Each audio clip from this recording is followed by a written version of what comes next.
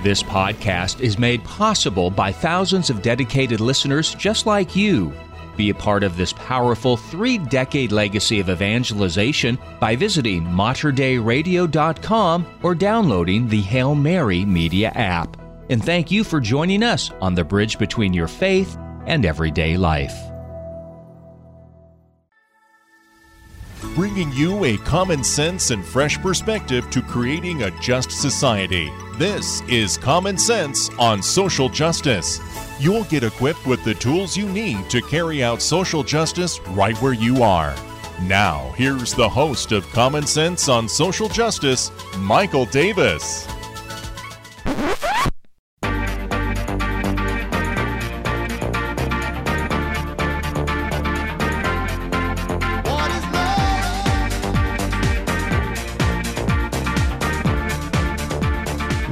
Yes. And that is the question on everyone's mind.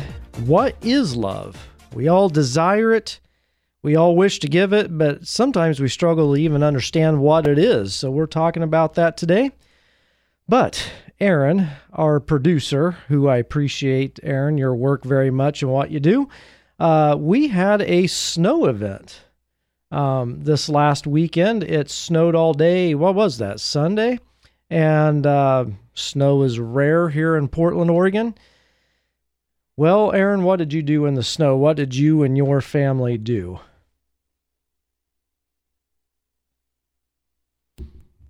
Yeah. So Aaron has a dog, takes the dog out to play in snow. It's funny, you see those YouTube videos where there's several feet of snow and the dog is running out in the front yard and jumping up out of the snow and disappearing in the snow. But you have a big dog, don't you? Yeah, and I think at my house we got 2 inches of snow, but it didn't stick on the streets, just on the grass. Where you live, did you get accumulation? Yeah. So nothing really didn't stick as much. And I think it was that way because I live on the east side, and when my office is on the west side, when I got to the west side Monday, it was all green, but it was still white on the east side, closer to the Columbia River Gorge there. So Aaron had a relaxing day that day, stayed inside, drank coffee, prayed the rosary. Yeah. And read a lot. So great. And of course, you let the dog out. Yeah. So, yeah, it's interesting. People just go nuts when it snows here in a couple ways. They go crazy with the snow because they're excited. I mean, we can easily drive up to the mountains here in Oregon and see 20 or 30 feet of snow. But down here in the valley, yeah, it's just a rare thing. And so, but then the other way they go nuts is they don't know how to drive even when there's a ½ inch of snow. Everything shuts down in the valley. Yeah, it's funny. You would think with all the mountains we have in Oregon, we would know how to plow the roads properly. Yeah. Okay. So yes, as you heard in our introductory song today, what is love? We're talking about that today as we conclude the compendium of the social doctrine of the church. I've enjoyed this series with you as listeners. It's been a long series. What's it been? 3 months? 3 months? Something like that.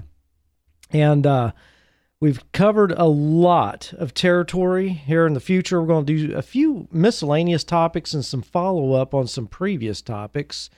But we're going to be getting into some other mini-series and whatnot. But today, the conclusion of the compendium by the Pontifical Council, the U.S. Catholic bishops, is entitled Toward a Civilization of Love. And we talk much of justice in this podcast, but where does justice come from? We have to understand that in order to actually experience justice, we have to get to the root of where it even comes from. And it's been a long journey through this compendium that we've taken, but today we reach this end, and in reaching the end, we're actually arriving at the beginning. And for today, we're looking at the very root of all true social justice movements, the thing from which justice grows, because justice itself is not a root, it's a fruit. And as we discover the root, let's just take a moment and think. Think for a moment. What is the one thing humans long for? What is the one thing that is the most popular theme in songs, including the one we played today? What causes the most heartache for people? Well, it's love and the loss of love. And love is what we were made for as human beings. It's what we were made for. Why? Because the Creator is love. St. John, in his first letter of 1 John in the New Testament of the Bible, St. John says, God is love. It doesn't say that God loves or God gives us love. God is the very nature of what love is. So if you imagine the Creator to be judgmental, waiting to punish you, then you do not know the Creator. For the Creator is love. As Scripture says, God delights in you. Think about that for a moment. Think of all the wounds and traumas you've experienced in your life, the abandonments and disappointments. We can see those as our truths, but they're not. Here's the truth. Are you ready for it? The Creator delights in you.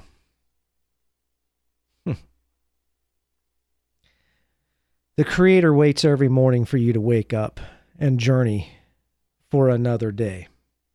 Jesus taught us that God wants to shower us with good gifts. God is like a joyful child who also wants to be a father who deeply cares for us and delights in us. So today we are going to study the meaning of our existence.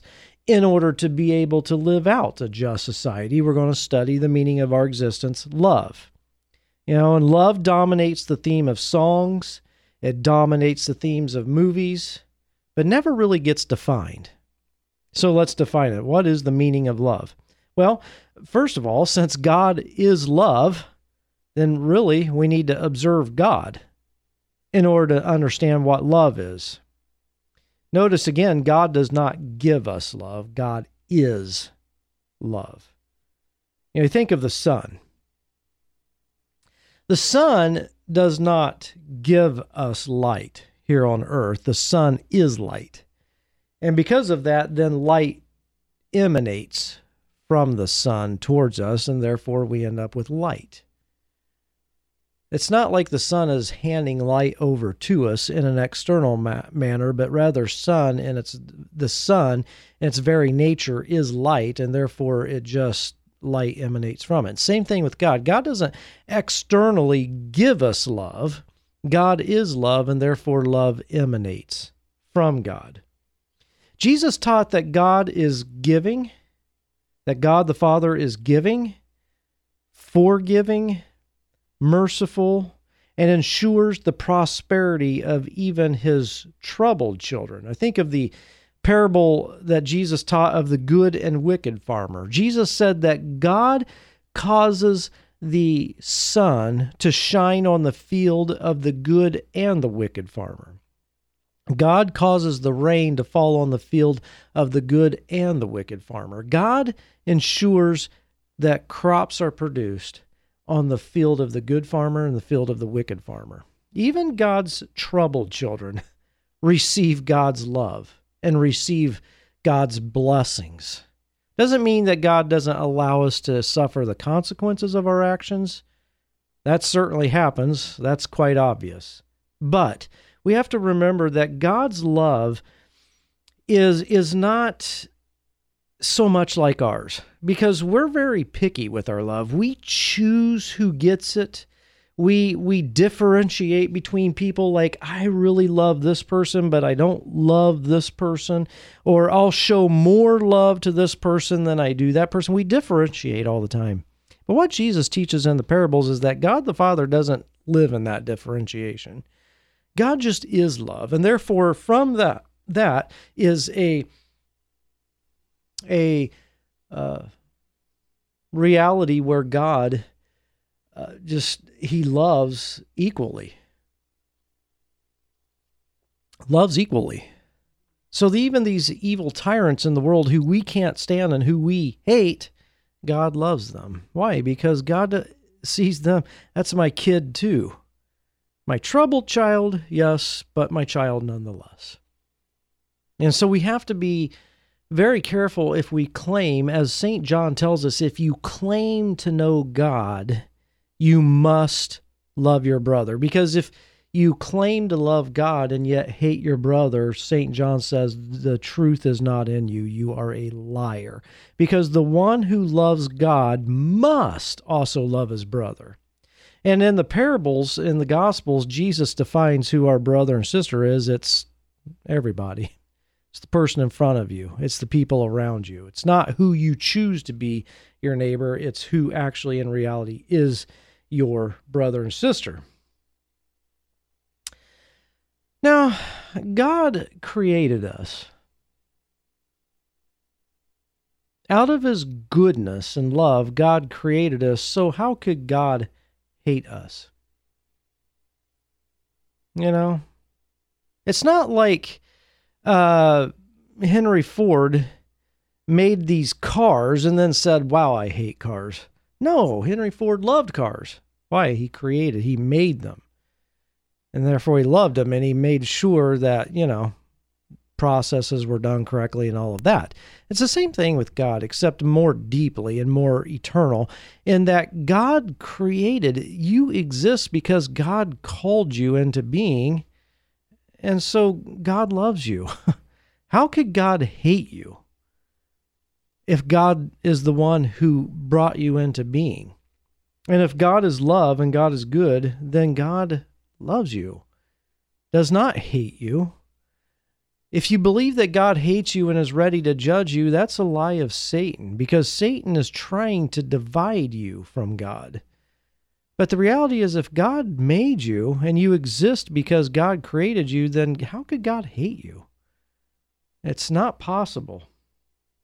Some things in the Old Testament, the Jewish scriptures, that I appreciate in descriptions of God is that God is kind. God is full of loving kindness. That's, if you get into the Hebrew of that term, loving kindness and long suffering, those kinds of things, it's deep. But the fact is, God does not observe your sufferings and your trials. God is with you in that suffering.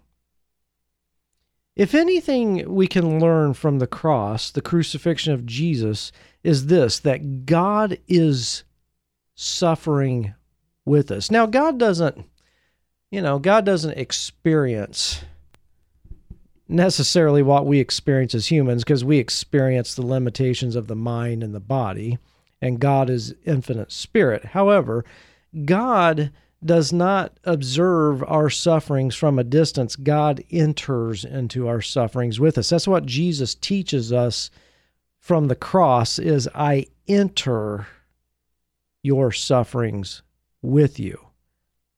Long-suffering, loving kindness. See, that's the complete opposite of hate. The complete opposite of judgment. God's like, yes, I know you're suffering consequences of your negative actions. But instead of judging you, like hounding you and hanging over you with judgment, I'm going to enter into those consequences with you. Did Jesus do anything to deserve to be crucified from a divine standpoint? No. I mean, he certainly deserved to be crucified from the empire standpoint, but not from the divine standpoint. If Jesus did nothing worthy of death, then why did he die? Because he's saying, I am entering into the consequences with you. You will have a friend in me who will not abandon you. And I heard on the radio this morning about, from a priest who was talking about how that a true friend, he was talking about St. Ambrose, and how that a true St. Ambrose says that a true friend never abandons you. And God is that true friend. God does not abandon you. Now, let's apply it to ourselves as we create a just society where we are, we have to learn to live from that standpoint of that kind of love. We have to learn to not abandon. We have to learn to say, hey, these people who have all been abandoned by the empire, we will not abandon those. Those people in the nursing homes who've been abandoned by their family and friends, that we will go into those nursing homes and we will not abandon them. The homeless, the minorities, all these people who are suffering from various judgments and abandonments by society, we say as a people of justice, we will be their friend and we will not abandon them. We will walk with them. We will enter into their sufferings. Now, catch that.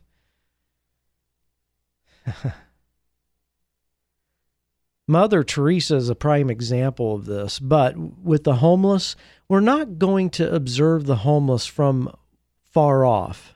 And we're not going to throw some money at them and throw some food at them and throw some housing at them. Rather, with the homeless, we're going to enter into their suffering with them. Why? So that we can be just like our Creator. How's that for social justice? You don't hear that on the news, do you? We've got to understand that before we can work towards a just society, because justice, we have to understand this, rather, before we can work towards a just society, because justice is a fruit of love. See, love is the root, justice is the fruit of that love. I cannot truly show justice toward another if I do not love them first. And to love them does not mean to have a good feeling about them, enjoy being around them. Love means I am entering into this with you. Which, by the way, is what Dr. Martin Luther King Jr. did. Dr. King did not say, I'm going to go somewhere far away and fight for the rights of black people. No, he says, I'm going to enter into your suffering. Catch this. Dr. Martin Luther King Jr. was assassinated. Why was he assassinated? Dr. King was not assassinated because he went somewhere far off to ask for rights for black people. Rather, Dr. King was assassinated because he dared to enter into the sufferings of black people with them. And he didn't have to.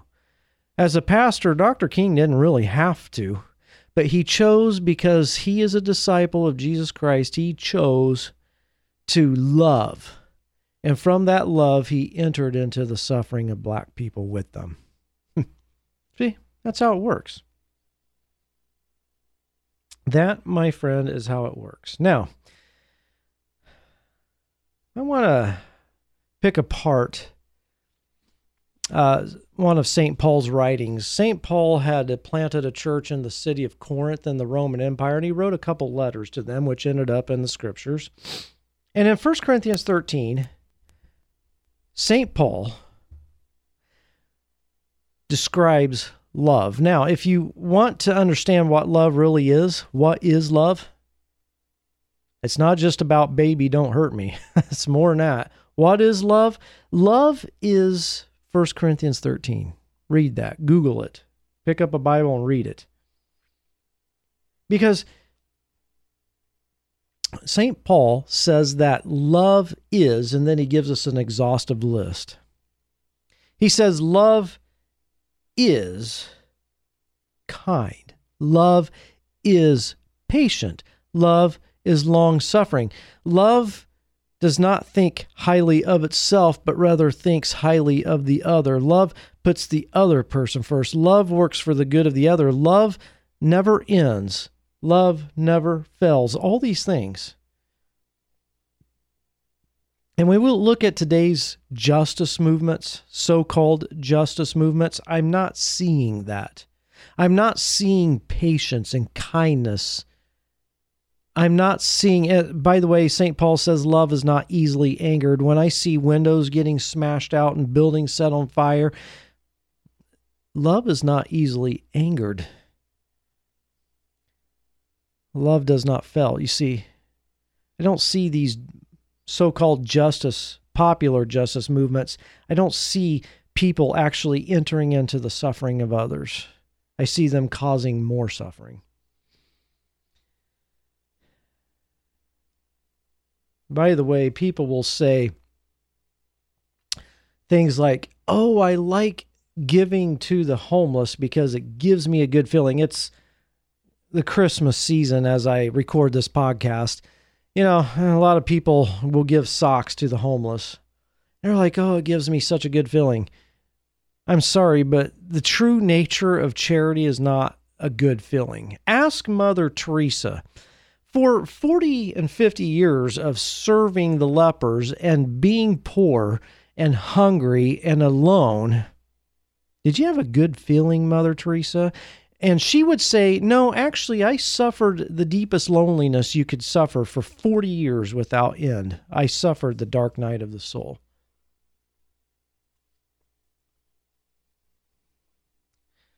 St. Francis of Assisi, did you, in starting that community you started of love for the poor, was it a good feeling? And he would say, no, I was abandoned by my family in the process.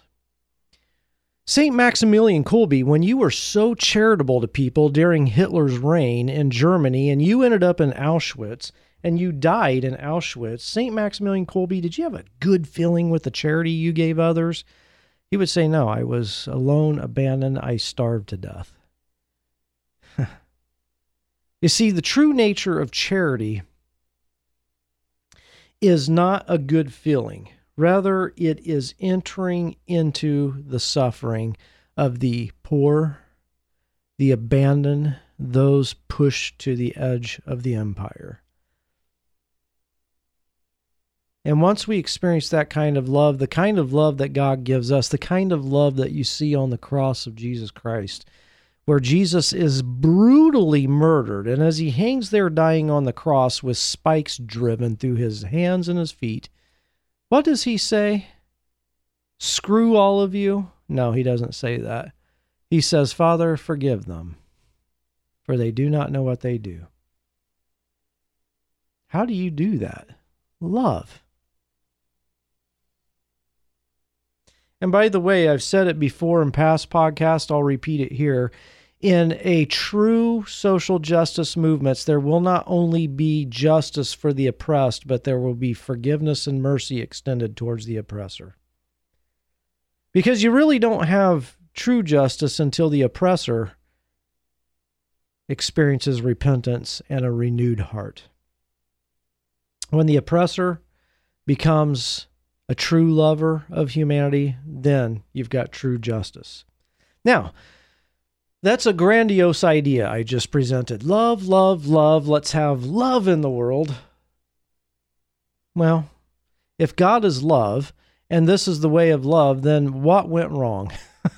Where did we end up in this nightmare that we're living in on planet Earth? Can I just be straight up and honest with you? In America, the context I'm speaking from, when America and other countries rejected God and moved into total secularism, then justice went out the window. Why? Because God is justice. Throughout the scriptures, it says over and over and over again that God is a God of justice. God is all about the poor.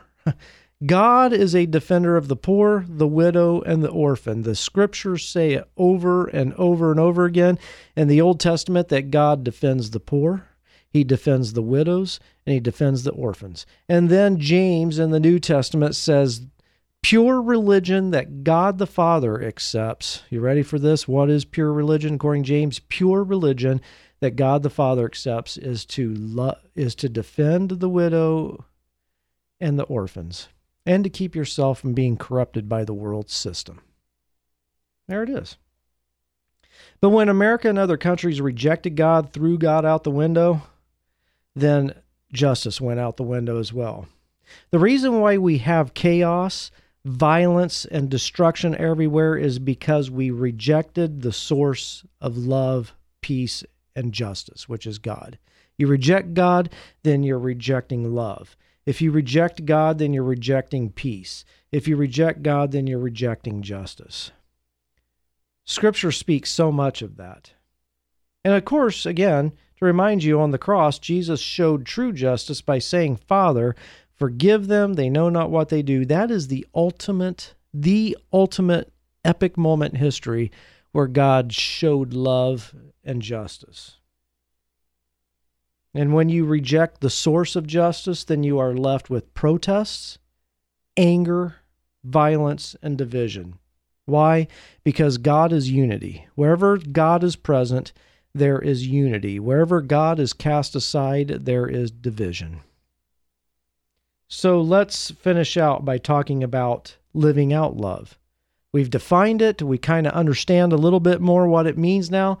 How do you live it out?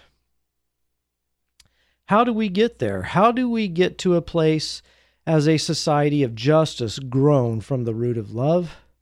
First of all, meditate. Meditate. Through meditation, you come to know God, thus coming to truly know humanity. Practice silence, practice meditation, practice prayer, then you will come to know God. And as you come to truly know God, then you will know humanity, because humanity comes from God. You begin to see the goodness and the divine in each person. That's why Mother Teresa could do what she did. She went to Mass every day, meditated every day before serving the poor. She would always go to Mass and meditate every day before serving the poor. And she demanded the same of her sisters in the convent. She demanded that everybody go to Mass and meditate before serving the poor.